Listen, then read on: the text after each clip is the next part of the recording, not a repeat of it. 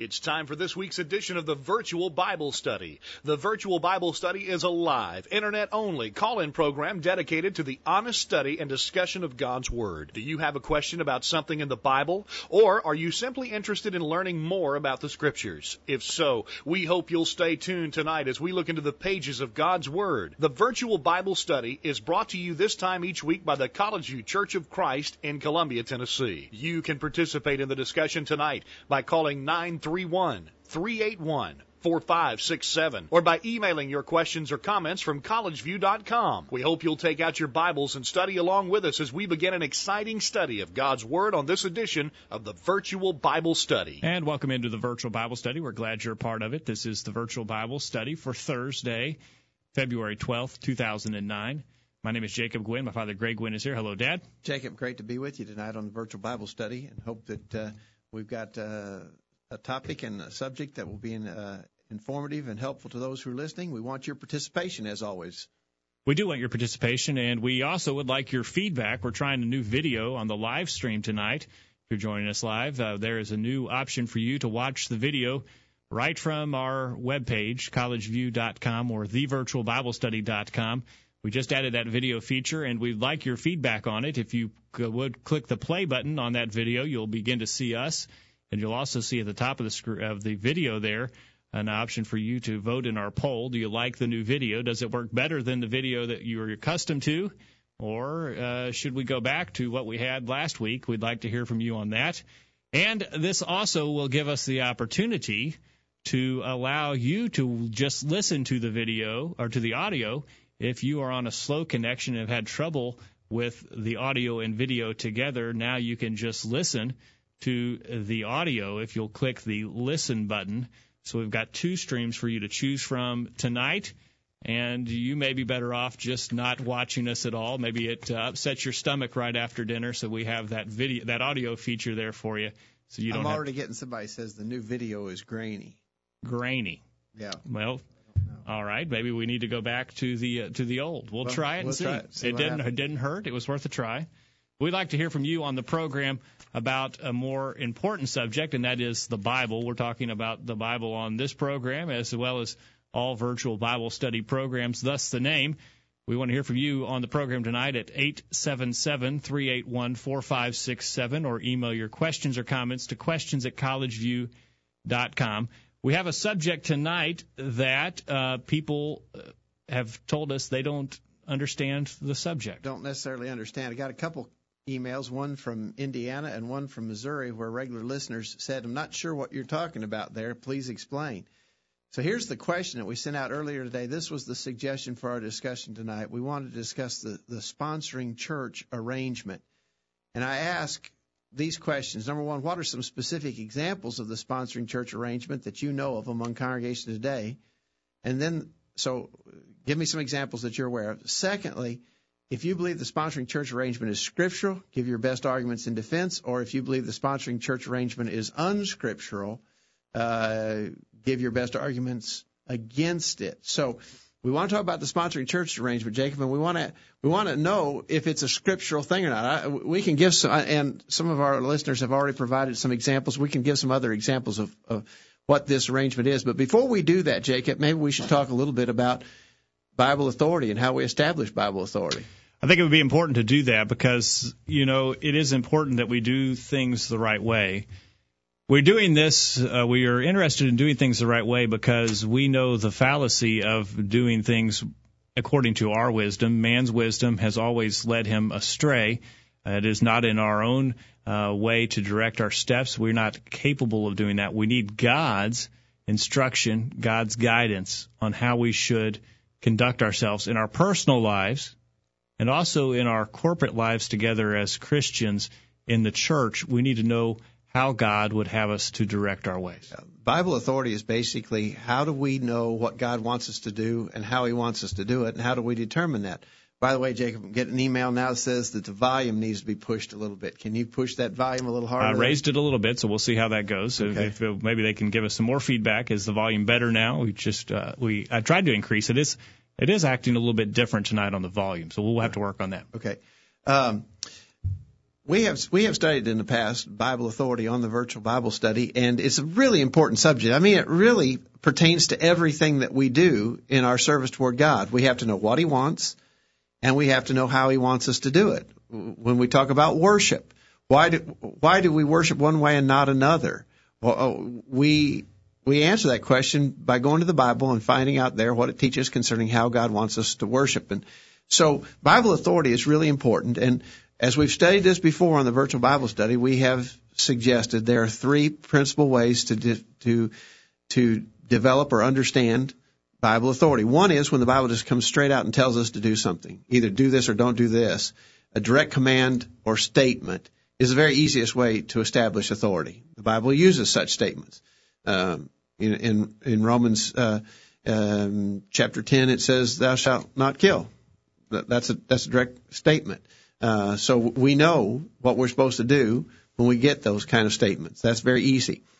A second way is by approved example. When we see inspired people of the first century who were guided by the Holy Spirit, and we see how they did things, they establish an approved example. The Apostle Paul said in Philippians chapter 4, verse 9, "Those things which ye have both learned and received and heard and seen in me, do, and the God of peace shall be with you." He said, what you saw me do, you do that too.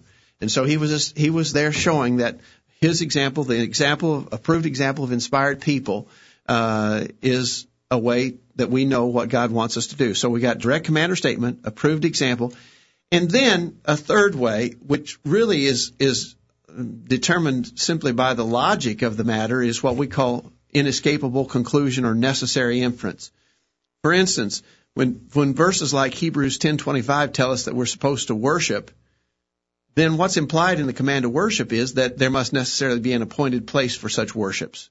And so, and we need to set a time for the assembly. That's how we would say it's acceptable for us to determine time. And that's logical reasoning there, and reasoning that we can deduce from. The Christians in the New Testament did that as well. We see them doing that in Acts chapter 11. They deduce that the Gentiles were accepted based upon the things that God had left them with, the unavoidable conclusion that they had to then determine we should allow the Gentiles to be Christians. Yeah. So those are the ways that we do it. So any subject we're going to address, we have to be able to go to the Bible and find Bible authority and apply it to get the answer to what we should be doing. Now, some will no doubt say that it's picky, though, when you say you've got to have Bible authority for all that you do, and demand that we go back in our personal lives so we have Bible authority, but also in more particular, people say that if you demand that we have Bible authority in our corporate lives as Christians, you're talking about what we do as a congregation, if we have to have Bible authority for all that we do, that is being picky. How do you answer that? Well, I that's sort of arbitrary to say that, to make that accusation. What I know is what Colossians 3:17 says: "Whatsoever you do, in word or deed, do all in the name of the Lord Jesus, giving thanks to God the Father by Him." Colossians 3:17 says we're supposed to demand authority, have authority for everything we do and teach. So, go ahead. And it may sound picky, but if we don't do this, then we throw the barn door open. Exactly right. If we allow the first thing to be done that is not authorized in the Bible, then we've actually started down a road that has no end. If the first thing is allowed, then nothing really can be excluded. Everything will be able to come. And the first apostasy always looks good. Sure. Each progressive step from the position we are now looks reasonable, looks acceptable.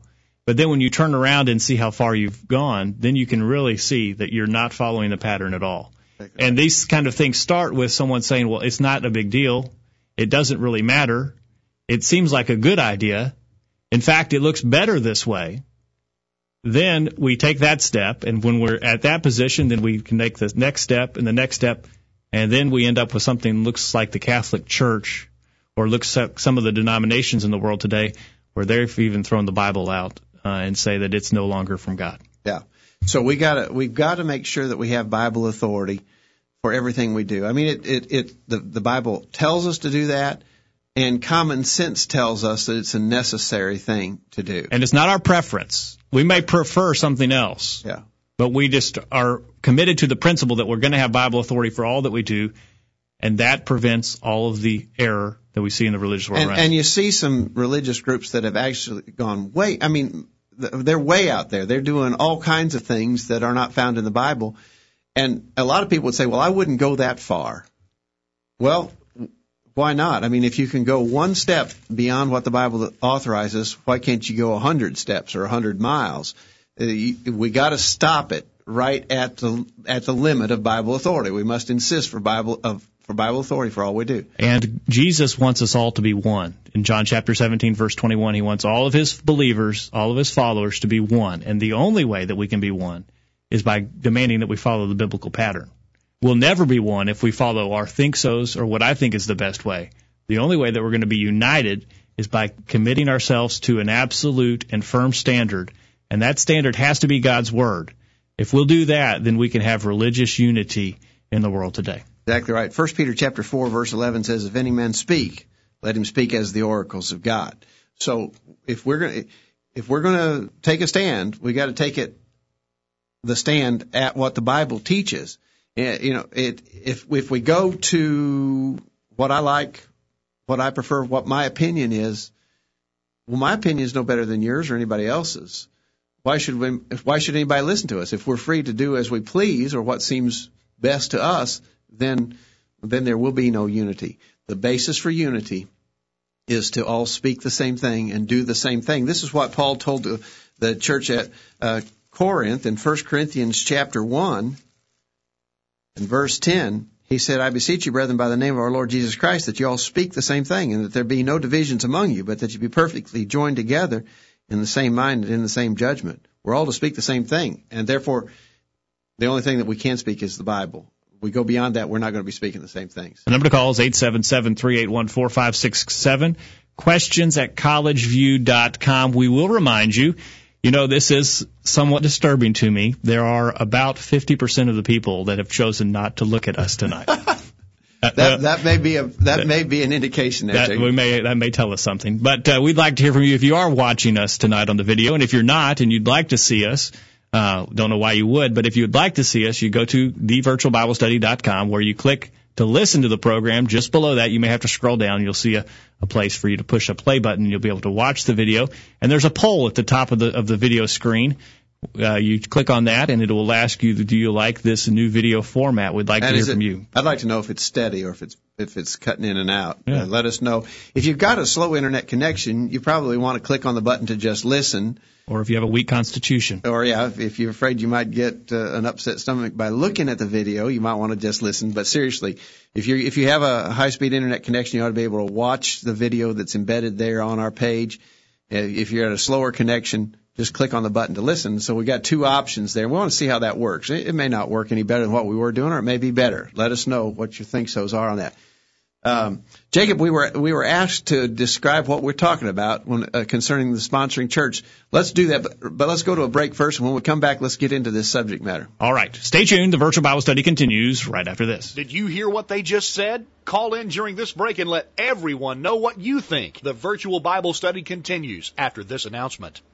Hi, I'm Wade Shelton. In 1 Peter 3:15, the Scripture says, But sanctify the Lord God in your hearts, and be ready always to give an answer to every man that asketh you a reason of the hope that is in you, with meekness and fear. You see, we believe here at College View that we should be ready always to give an answer to every man that asketh. And I believe that we are dedicated to this cause. That's why we here at College View bring you the Virtual Bible Study each week. Our hope is that you will join us each week here on the Virtual Bible Study in hopes of strengthening your faith, so that you will be ready always to give an answer to every man that asketh you a reason of the hope that is in you. Please join us here every Thursday night on the Virtual Bible Study. I know that it's worth an hour of your time. Hello, my name is Kent Baumgartner. My family and I love to listen to the Virtual Bible Study. Please join us. Use your internet connection for something good. Listen to the Virtual Bible Study every week. Now, back to the program.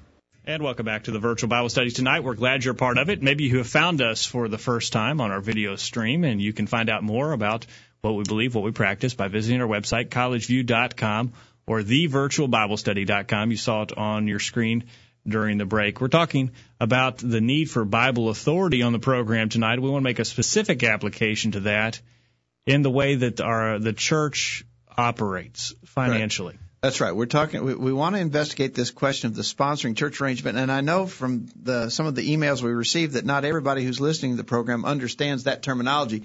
One person said the term sponsoring church arrangement must be a term that Churches of Christ have coined. I'm not familiar with the term. On tonight's show, you might want to start by describing what it is. I can't answer the questions because I'm unfamiliar with the term.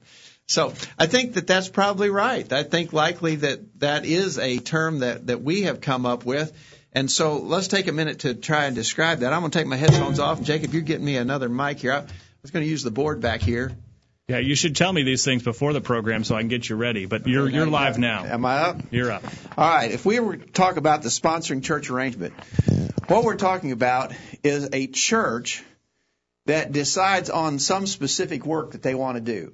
It may be preaching the gospel in some place or some places.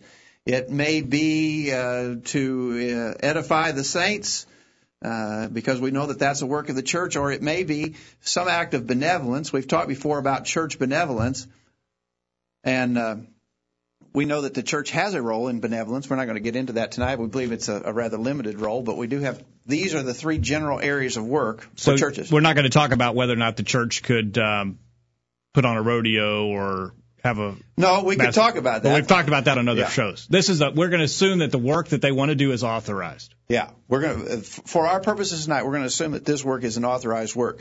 Most often, it is this work right here, preaching the gospel, some mission, some effort, some big endeavor. I'm going to give some examples here in a minute. But this sponsoring church, we're going to identify this as the sponsoring church. What happens is this job, this particular undertaking that they have is bigger than they're able to accomplish with their own resources of income. And so what they do then is that they solicit other churches to contribute to them. The elders of this sponsoring church become the sponsoring eldership or the overseeing eldership of this big undertaking that they have conceived to take on. And so what they do is they contact other churches and they ask them to send some money to them so that they can do this big work, and they effectively oversee the doing of it. These churches contribute money, and these elders oversee this specific described undertaking. Now, these elders then decide where the money will go. They decide what preachers might be supported. Maybe they oversee the purchasing of some books or Bibles and distributions of them. Maybe there's some printing or publishing, or maybe there's some kind of a TV or radio undertaking that they want to do. But these elders, upon having received contributions from other churches, place themselves in the oversight of that job, and they make the decisions about how the money will be spent and distributed. That's typically what we mean when we talk about the sponsoring church arrangement. Now, there are good things on that screen. Churches using their money to preach is a good thing. Preachers preaching, books being bought, printing, television and radio, internet radio. Those are good things. We're not arguing with those things. We don't have any problem with any of these outcomes. The word should be preached. Books can be distributed to those who need to be taught. Printing of various kinds of publications that help spread the word, that's a good thing. We believe that TV and radio and newspaper are good things, means of getting the word out. But now we think that the organization on that screen is faulty. You know, you have the letters SC at the top of that circle. We could take that off and put Catholic Church. And as I understand the Catholic Church, it follows this same structure, doesn't it? Well, far more developed. But in effect, the same structure. We'll talk about it. I think this could lead to that. I'm not saying this is the same thing at all as the Catholic Church, not at all. But I believe that that it would be a step that would begin to lead to that direction. I think it'd be a mistake to say that this is the equivalent of the Catholic Church, but it is a step that would lead to that kind of hierarchy of church government. Certainly, because those individual parishes in the Catholic Church are sending their money to the Vatican, and then the Vatican then decides how the money will be spent. Yeah. Which microphone am I on here, Jacob? You can be on your old microphone there. Okay. All right. All right. Now, let me give you some examples of this kind of a thing. Let me explain what we're describing, because, as we said, there were some people who said they didn't know what we were talking about, and some people may not understand the kind of thing that we're objecting to, because we are objecting to the sponsoring church arrangement. And here's some examples of the kind of things that we're objecting to. I have here some literature that was sent out, and it's back in the 90s. In August of 1991, it says this church, it is the Maple Hill Church of Christ in Lebanon, Tennessee. In 1991, we began advertising through the newspaper USA Today. They were wanting to put an ad in USA Today every week, and it was going to cost them $208,000 for 1 year to put an ad in USA Today. And in the literature they sent out, they said, "Will you help? No single congregation could support this effort on its own, nor should it. The advantages are to all congregations nationwide. It will give God's people national exposure in the mainstream media. The Maple Hill Church of Christ in Lebanon, Tennessee is sponsoring this effort." So think about what they were trying to do. They were trying to get congregations, not just 3 or 4, but congregations all over the United States, to contribute money to them so that they could oversee the placing of, it was a specific undertaking, the placing of ads in the USA Today newspaper. They admitted that it was beyond the scope of their own ability to do this, but other congregations they felt should help. But they, of course, were going to be in the position to make decisions about the content of those ads, about the timing and the size of those ads. And so they were in the decision that this Maple Hill Church of Christ in Lebanon, Tennessee, was putting themselves in a position to collect and oversee the funds from these other churches. All right, that's one example. Here's an example about a church is still conducting this work. The Memphis School of Preaching, the important work of training preachers. The Memphis School of Preaching is the work of the Knight Arnold Church of Christ and is under the oversight of the elders of the Knight Arnold Church of Christ.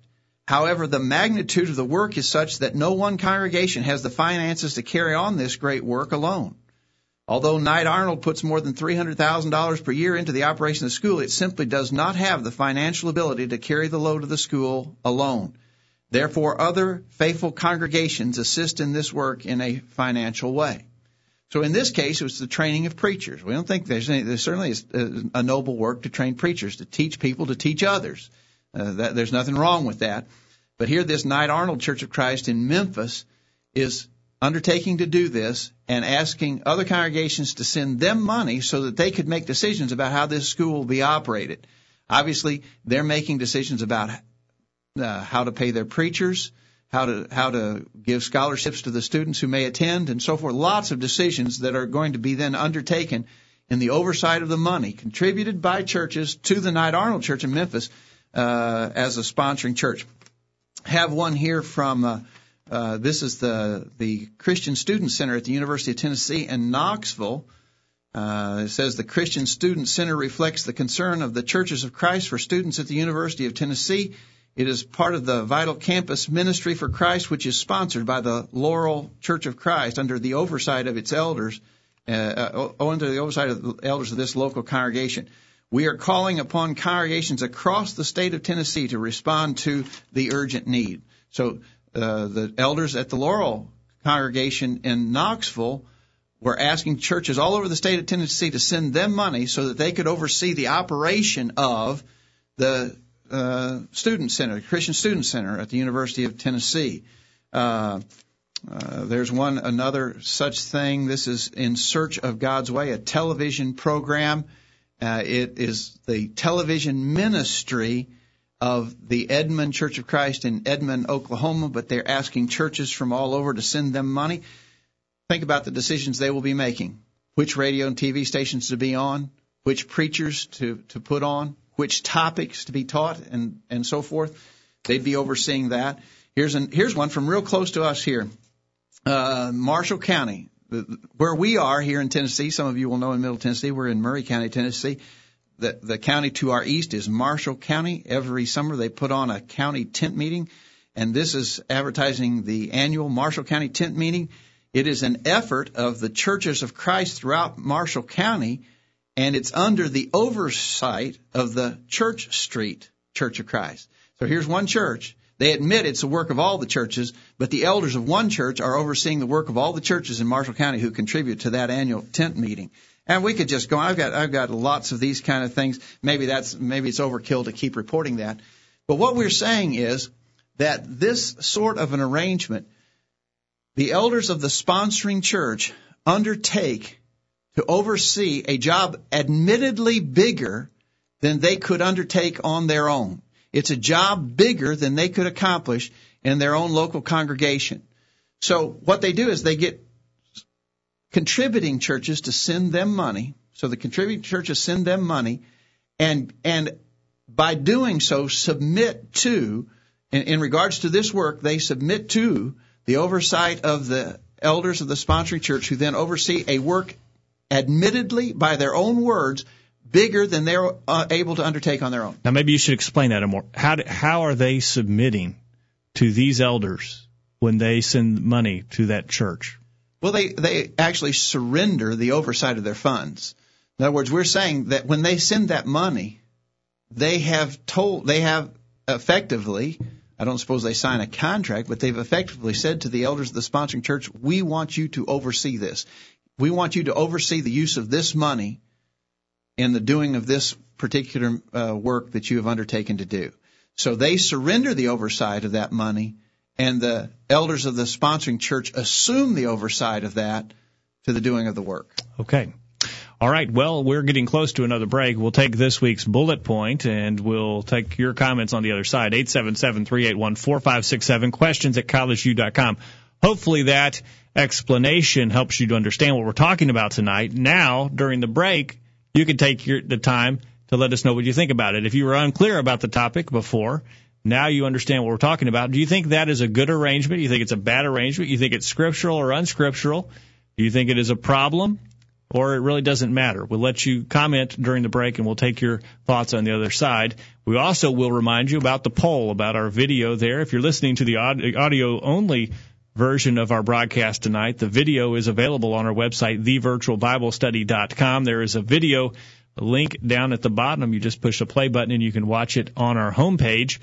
We'd like to hear from you. Do you like the video? Do you not? Click on that poll at the top of the video, and you can let us know what you think about that, and let us know your thoughts on the subject tonight. We should also mention, since this is a free commercial service that we're using there, they're going to put up some ads, some banner ads across the bottom there that we don't have anything to do with. And we might make that disclaimer, Jacob, because something might pop up there that we would absolutely not be in favor of. So we don't have anything to do with those ads that are floating across the bottom of the screen. All right. It is a free service that we're taking advantage of. 877-381-4567. Questions at college. We got a no on the video. Somebody doesn't like the video. Well, but so far, that's the first one? Yeah, that's the first one. Okay. Yeah, so okay. We'll let it keep the votes coming in. 877-381-4567. Questions at collegeview.com.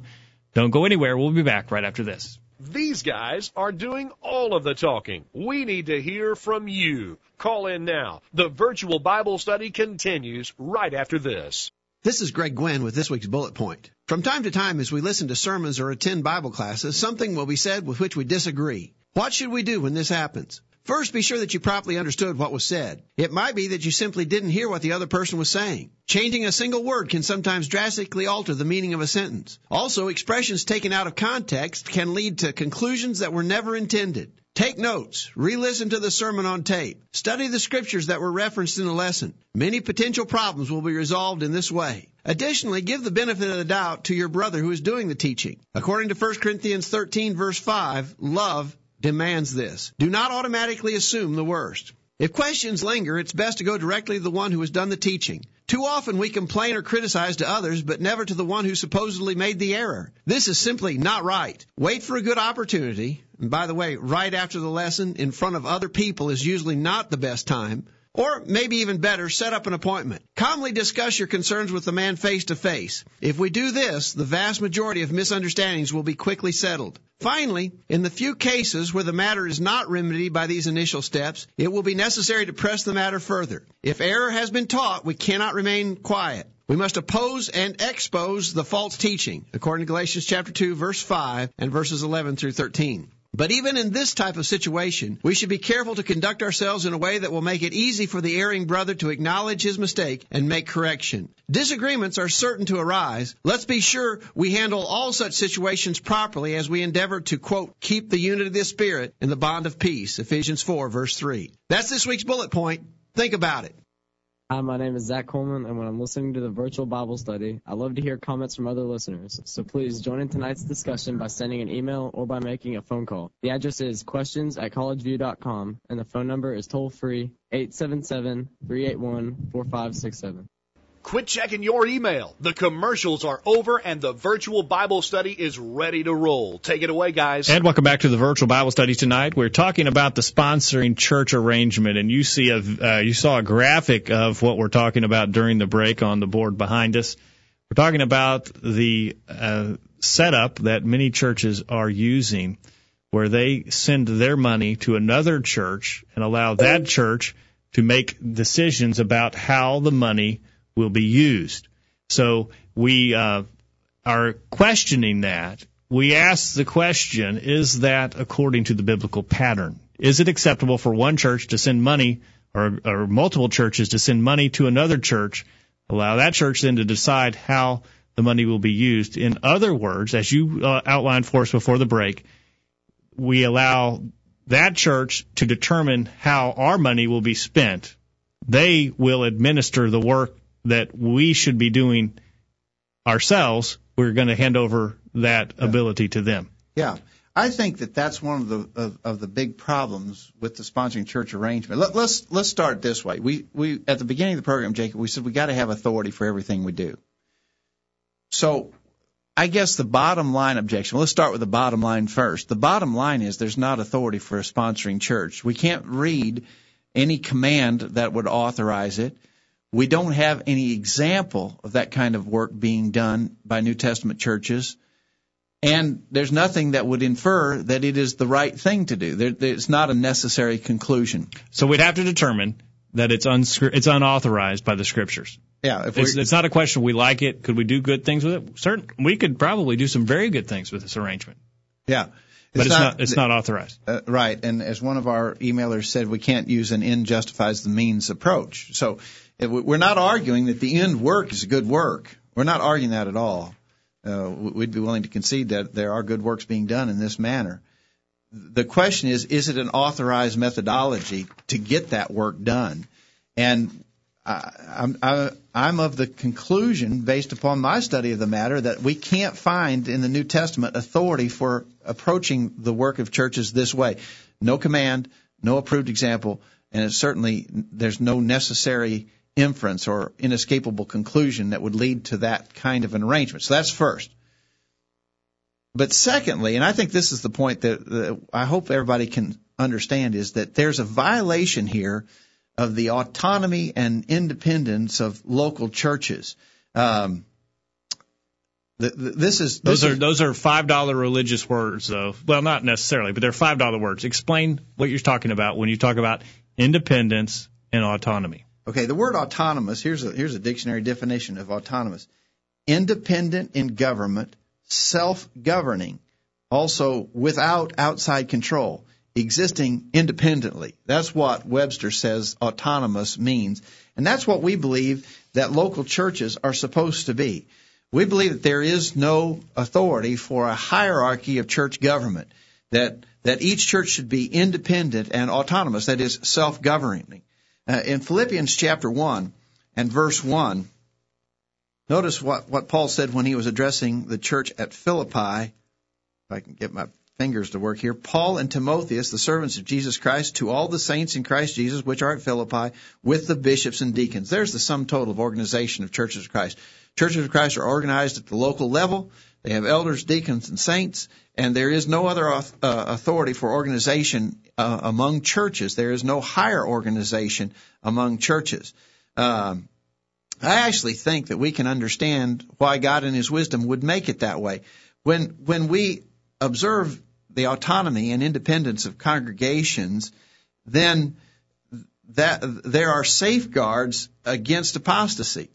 One congregation may get off track and they may go off into error, but since they do not have any organic ties to any other churches, then although that's a bad thing, it doesn't infect all other congregations who are associated through some hierarchy of church organization.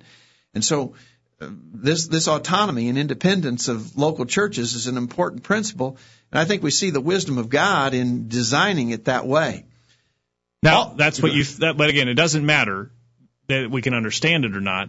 That is a benefit that we see to it, but right. It doesn't matter. That's right. That's just reasoning. That's human reasoning. Human reasoning as to why God in His wisdom might have chosen to make it that way.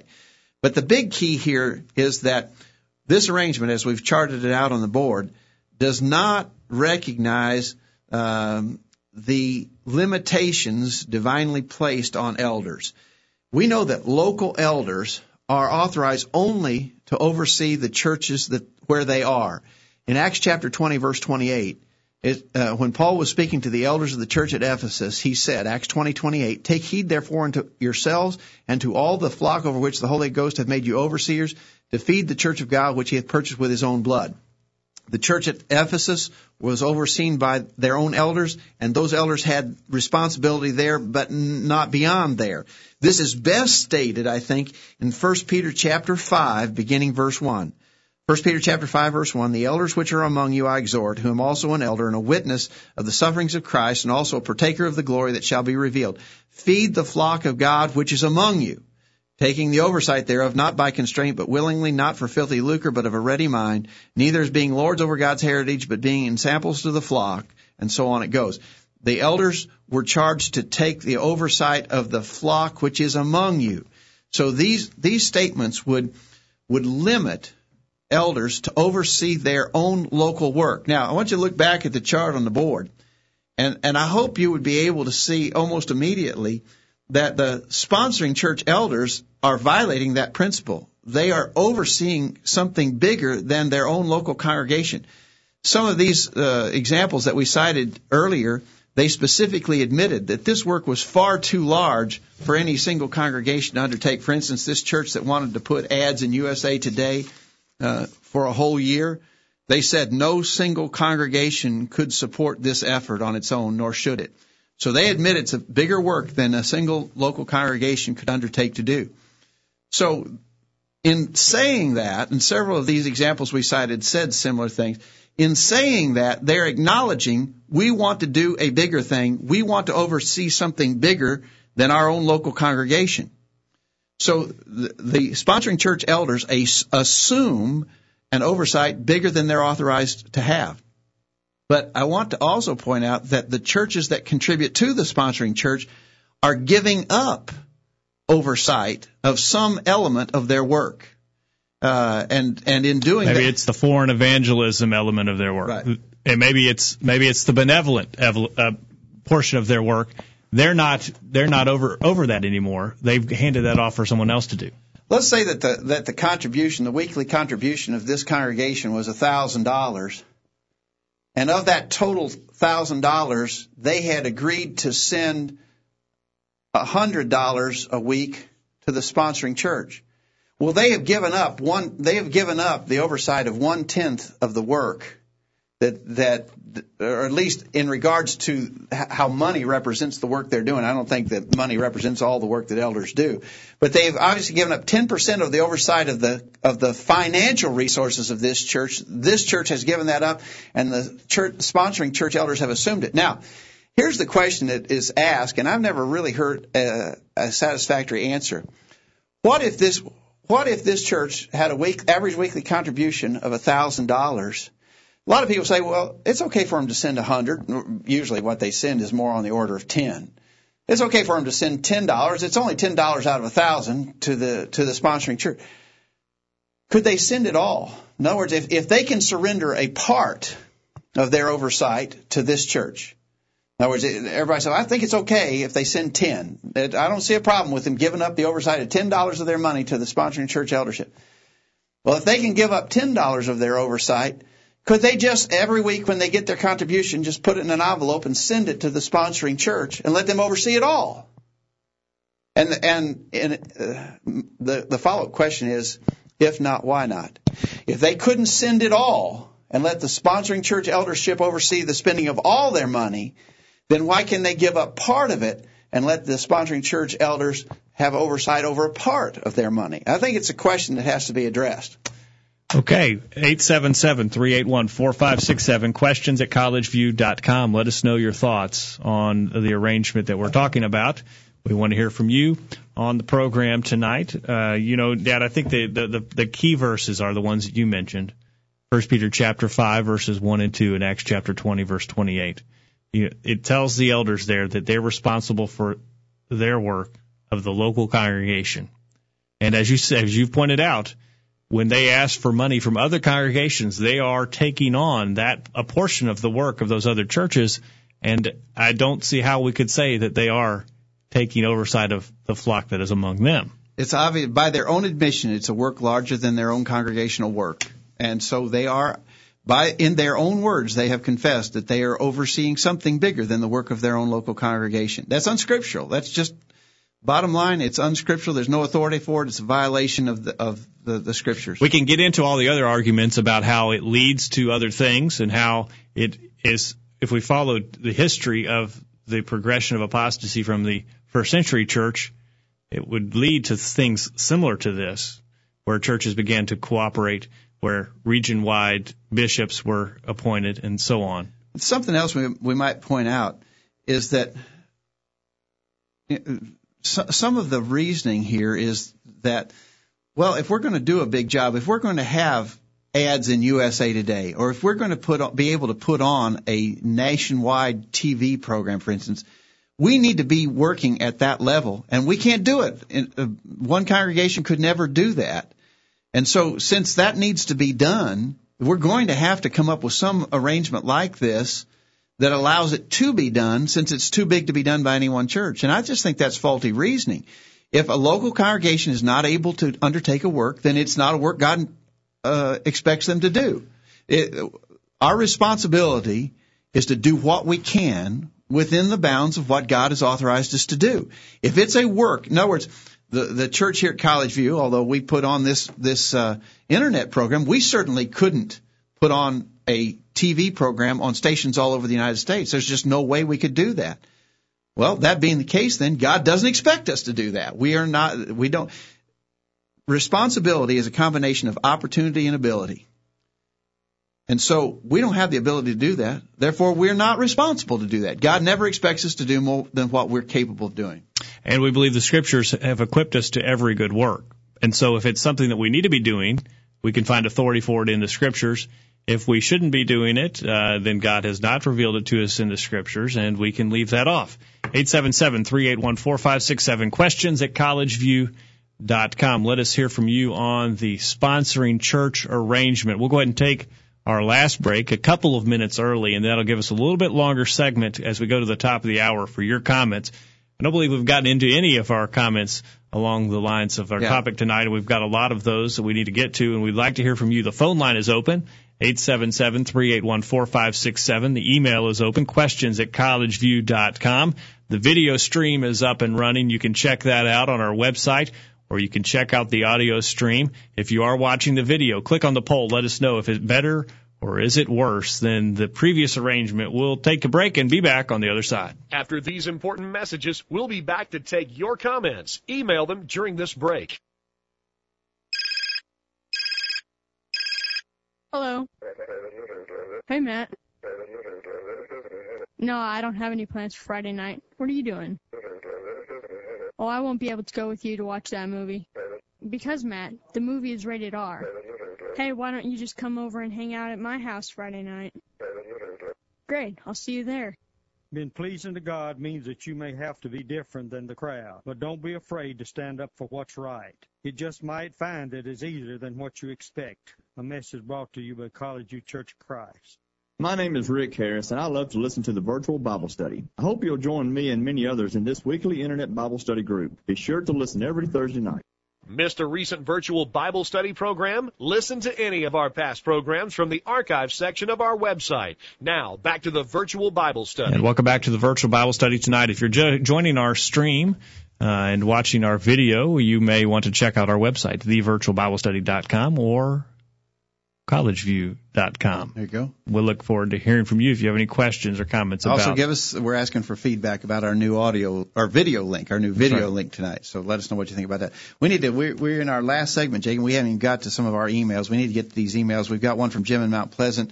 He says some examples of sponsoring church arrangement. He says it typically happens when a natural disaster like Katrina, one congregation's asked many others to send them funds so that they can direct those funds to churches in the area of the disaster. The requesting congregation is then the sponsor of these funds. The funds are sent to them, and they in turn determine how much and where the funds are sent. Back in the 1990s, a congregation in Cookeville, Tennessee, established a program called One Nation Under God, where they solicited funds from many congregations with the intent of sending out a comic book sort of thing across the United States to teach the gospel. It ended up being a small insert in the Reader's Digest, I believe. Wade in Hampshire, Tennessee. One comment to Jim's here. Let's just say that this isn't acceptable. How do we deal with them making the decisions? How do we know? Are we free of our responsibility if we give the money to this church and then they use the money in unscriptural ways? Are we freed from our obligation then if we handed it over to this sponsoring church? And even if it wasn't unscriptural, what if it was just bad stewardship? Maybe they just made bad decisions. Not necessarily. Are we not responsible? Something to think about. Wade in Hampshire, Tennessee also mentions the One Nation Under God campaign and the Herald of Truth, which was another one overseen by a church in Abilene, Texas, a big nationwide radio and TV ministry overseen by, I believe, the Highland Street Church in Abilene, Texas.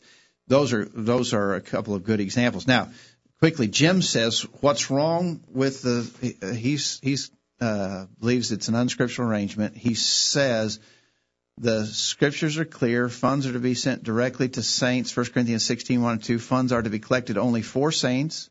1 Corinthians 16:1-2. Nor are they to be sent to one congregation to be distributed to another congregation, nor can one congregation have oversight of another. And he mentions the passage in 1 Peter 5, verse 2. Elders could only have oversight of the flock where they are members. It's a matter of autonomy. Autonomy must be surrendered when sponsoring church arrangement is in play, and thus it becomes an unscriptural arrangement. He says the churches in Macedonia and Achaia sent their funds directly to the saints in Judea. Paul in Romans 15 talks about his plans to go to Spain, but he says in verse 25, but now I am going to Jerusalem to minister to the saints, for it pleased those from Macedonia and Achaia to make a certain contribution for the poor among the saints which are at Jerusalem. Where did the money go? Churches of Macedonia and Achaia sent to the elders in Jerusalem. It's the scriptural arrangement. By the way, in that arrangement, Paul was nothing more than a courier. Paul was simply a courier, not an overseer. So what Jim is referencing there is that we do have examples of churches doing their work in the New Testament, and we see them doing it directly, not through another church. Certainly they could have done that. Paul was connected with a lot of different churches. He could have said, you send your money to this church and let them how it's going to be spent. But he didn't do that. Yeah, let me see if I can give a little graphic here of how churches in the New Testament did their work. When there was a preacher, churches sent directly to the preacher. And so that was the biblical pattern. In regards to preachers, there wasn't a sponsoring church or an intermediating body. There was none of that. The churches sent directly to the preacher in receipt of the funds. We have example of that. We have example of Paul receiving funds that way when he was on his missionary journeys. We don't have any example of him doing it any other way. In other words, we do not have. Here's what we don't have an example of: churches sending to a sponsoring church that then sent money maybe to Paul or to other evangelists who were doing the work. Can you see that? Yeah, okay. We're having to get creative with our video. We don't have that. We don't have that. What we have instead is in the matters of evangelism, we have churches. Philippians 4:15, Paul mentions churches plural who supported him in the preaching of the gospel. So here was Paul, and he had churches in direct contact and support to him. That's the biblical pattern for evangelism. Somebody say, well, why does it have to be that way? Well, it's a matter of Bible authority. We don't have to know why. We know that that's the way it was done. If we do it that way, we know it's right. We don't have to know the benefits of doing it this way. We don't have to know the negatives of doing it the other way. We just know that that's how they did it. If we want to follow the example, we will do it that way. Now, in matters of benevolence, we have a different pattern. And here we had, for instance, the last verses of Acts chapter 11, we had churches that sent directly to the needy saints in Judea. This was sent to the elders of the needy church. And so here we did have churches sending to other churches, but that's when there was a unique and specific need in the receiving church. This was benevolence, not preaching. There's a different pattern for benevolence than there is for preaching. In preaching, the money was always sent directly to the preacher, to the one doing the work. In benevolence, the money was sent from churches to the church where the need existed, where they had a specific and unique need. All right. 877-381-4567. Questions at collegeview.com. We're going to have to hurry to get through the emails. We can still take yours, so send it in. Let me get to Wade's email. He says, why are sponsoring church arrangements wrong? When I think of sponsoring arrangements, I think of a local congregation giving their money to other congregation or organization, giving the power to put the money where they see the need. However, the local church may earmark the money. Really, they have no authority of how it is used once it leaves their hand. It takes away the authority of the elders. They relinquish their authority to the organization the money is sent to. Then he says this can be really likened to a missionary society. Actually, it's not a missionary society. The sponsoring church arrangement, now these are my own words, not right. The sponsoring church arrangement was put in place because conscientious brethren understood that the missionary society, a separate organization doing the work of the church, was unscriptural. So they knew they couldn't do it by a missionary society approach, and so the missionary society was not used, but the sponsoring church arrangement was put in there in its stead to accommodate the doing of a bigger job, but with the thinking that it would be okay as long as it was under the oversight of an eldership of a church. So, and I think that's what he goes on to say here. The missionary society is not a word that many people know in the church. I grew up in a church an institutional church that I don't ever remember hearing of the missionary society. When I started asking questions of the preachers, they would say, we don't believe in the missionary society. So I started really studying. Most people don't know this, but if they do their research, they will find that David Lipscomb and Talbert Fanning started the Gospel Advocate for the purposes of defeating the missionary society. I don't really guess it matters what David Lipscomb or Talbert Fanning thought, though it matters what the Word of God teaches. The sponsoring church arrangement is wrong for the exact same reasons as the missionary society is wrong. Not exactly the same reasons, but some of the same reasons. There's no Bible authority or no Bible example of churches giving money to one another in the matter of spreading the gospel. God does not demand more than what we can do as a local church. I suspect the greatest missionary work that has ever been done was done in the first century, and that's a good point, Wade. They didn't use the sponsoring church arrangement, and there's been no greater time of spreading the gospel than in the first century. All right. Well, I appreciate those comments from Wade and from Jim. Real quickly, we're going to run out of time. We got a longer email from Anthony in Columbia who says, it's unfortunate that this issue has divided the church, though I suppose not this issue alone, but a collection of similar issues. I think that's right, and it certainly is unfortunate. He goes on to say we need to be careful about drawing lines of fellowship or labeling a particular congregation as unsound. I agree. Those are serious charges. We should be careful. When I think of this, it seems arbitrary to me that for many people, a church that participates in a sponsoring arrangement is considered liberal or unsound. I'm not sure I understand why this or similar issues are used to draw lines, but other issues are not. I suppose it's because these issues regard the actions of a congregation as a whole, whereas other issues are considered personal, for instance, the head covering.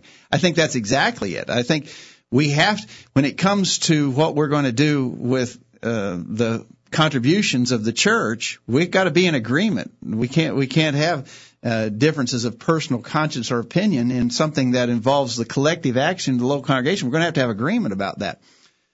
He says, I wonder there are some brethren that consider it unscriptural to offer the Lord's Supper twice on the Lord's Day. This is a congregational action decision, but folks who object to it are content to look the other way. They don't brand that church as unsound. Some do. He says, why not? I know some that do. I think because these debates around church cooperation in the mid-20th century were really about dueling personalities within the church, people began to pick sides, and the result was what we have today. These issues of cooperation were not around in the early days of the Restoration, from what I understand. It wasn't really about the issues. As a result, we have these seemingly arbitrary issues dividing the church. Again, we need to be very careful when dividing the body of Christ. I do think that there were some personalities involved in the divisions that occurred in the 50s and 60s. And there were probably some actions that were on both sides. I don't dispute that at all. Certainly. But the question is, are these issues of substance? We're not asking who has taken these sides in the past, who are the principal players who took a side one way or the other. I really don't care. And back to the Restoration movement, the missionary society wasn't an issue. It was an issue. Alexander Campbell actually was wrong on the missionary society question. Right. The missionary, they weren't all fighting against the missionary society back then. That's something that came in later, where they began, as the people began to think about what they were doing and questioning the authority for it. Right. He says, his email goes on to say, the sponsoring church arrangement, as I know it, is very simple and unmysterious. Here's how it works. A man decides he wants to go to a given mission field and preach the word. The elders of this man's home congregation agree to fund this man's efforts, but they can only supply part of his need. The missionary then visits other congregations and garners their financial support after convincing the elders that he is worthy.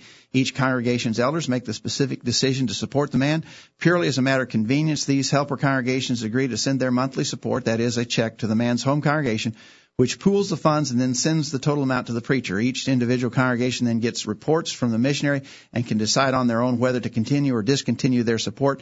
The churches are not abdicating any decision-making to the sponsoring church. That's not exactly the way it works. That's really not. These examples that we gave earlier, what we're talking about when we object to the sponsoring church arrangement. Let's say a preacher's going to some hard-to-reach place. Mail just doesn't get there well. And so, of course, I don't think that's as much of an issue these days. We've got a lot of electronic fund transfer capabilities and so forth. But let's say we were in the time when the only way to get money to a person was to send it by courier or by mail. And so this guy's off in some distant place, and two churches here nearby are trying to get money to him. And so they say, hey, we've got $100 that we need to get to Joe. And the other church says, we got $100 we need to get to him too. Let's put it in one envelope and give it to one courier and let him carry it to him. I don't have any problem with that. I don't know anybody that would have a problem with that. And there is no loss of oversight, and there's no assuming of additional oversight in that. We're not objecting to that sort of arrangement. So that is not exactly what we're talking about when we're talking about. We're saying we want to spend $100 or we want to spend $1,000 in evangelism. We don't know the preachers that need it, so we'll send it to XYZ church, and they have all kinds of leads on who needs it. We'll let them decide. Exactly right. Where the money is spent. And when they surrender, they are then in fact surrendering oversight when they send the money to XYZ congregation, and the XYZ congregation is undertaking an oversight of a work admittedly bigger than their own. That's what we're objecting to. It is clearly a violation of New Testament autonomy of local congregation. He says the best argument is concerning the sponsoring church that it is an authorized practice. One of the church's missions is to spread the word. We know this is done in part by sending preachers. Preachers are worthy of being paid for their work. There's no single binding example of how this is to be done. Therefore, we are to use whatever expedient means necessary as long as it does not contradict another clear Bible teaching or principle. I think it does. I think the sponsoring church arrangement, as we have described it tonight, does violate the Bible principle of local church autonomy. The only argument I've heard against the sponsoring church arrangement, as I've described it, is that the individual contributing congregations are giving up their autonomy, but this is simply not the case. It is the case in the kind of things that we're talking about. Maybe not in the example. In the example that Anthony gave, I don't think they were giving up autonomy. I don't know that I would object to that. We're objecting to the sponsoring church arrangement as we've described it in our discussion tonight. The changing of hands of money does not constitute a forfeiture of autonomy. Paul took money from the churches of Macedonia and Achaia to deliver to Jerusalem in Romans 15:26. How's this different? Paul was only a courier there. He wasn't an overseer. Replace Paul in the equation with the eldership of the sponsoring church, and you have the same thing. Not exactly. Paul was only a courier. The elders of the sponsoring church are overseers, and they even say that this work is under the oversight of such and such a church. So there is oversight. He's saying, he goes on and concludes, we're out of time. He says this is not a matter that involves salvation. It actually makes it easier to spread the gospel. Why then such division? Well, the division has resulted because conscientious brethren see it as a violation of Bible authority. And as we said at the outset, we have to have Bible authority for all we do. It's the only way we can be united. Thank you, Anthony. Appreciate those good comments. You've got several other emails there that we're not going to have time to get to, but we do appreciate the listeners for their contribution. We'll consider your emails, and we may have comments for them at another time. But I think now a good time to cut it off. We've got several more emails, so we're not going to be able to get to them. Well, we appreciate you listening to the program tonight, Dad. Thank you for your thoughts. And this is a controversial subject. People will disagree with what they've heard tonight, and we don't want you to disagree and get mad and go away. We want you to disagree and have discussion with us about your disagreements. And it may be if we get enough feedback after the program tonight, we may want to cover this additionally in a subsequent program. Again, it matters what we do and how we do it. Colossians 3:17, whatever we do in word or deed, do all in the name of the Lord Jesus, giving thanks to God and the Father by Him. We've got to do everything that we do with authority. It may seem good to us, but if we can't have authority for it, we can't do it. Exactly right. All right. Thank you for your time tonight. Thanks, Jacob. Thank you for listening. Thank you for your participation. We hope you'll make plans to be back here for another edition of the Virtual Bible Study, this time next week. And in the meantime, we encourage you to put God first in your life, study His inspired word, the Bible, and live by it every day. You'll never regret it. Thanks for listening to the Virtual Bible Study, brought to you by the College View Church of Christ. The College View Church of Christ meets at 1618 Hampshire Pike in Columbia, Tennessee. If you are in the Columbia, Tennessee area, we encourage you to worship with the College View Church of Christ on Sunday mornings at 9:30 and on Sunday evenings at 6 o'clock. The College View Church of Christ also welcomes you to attend their Wednesday night Bible studies at 7 o'clock. If you have any questions about something that was said on tonight's broadcast or would like more information about the College View Church of Christ, please call 931-381-4567. That number again, 931-381-4567. Or for more information on the internet, visit collegeview.com. Be sure to tune into the Virtual Bible Study this time next Thursday for another informative study of God's Word.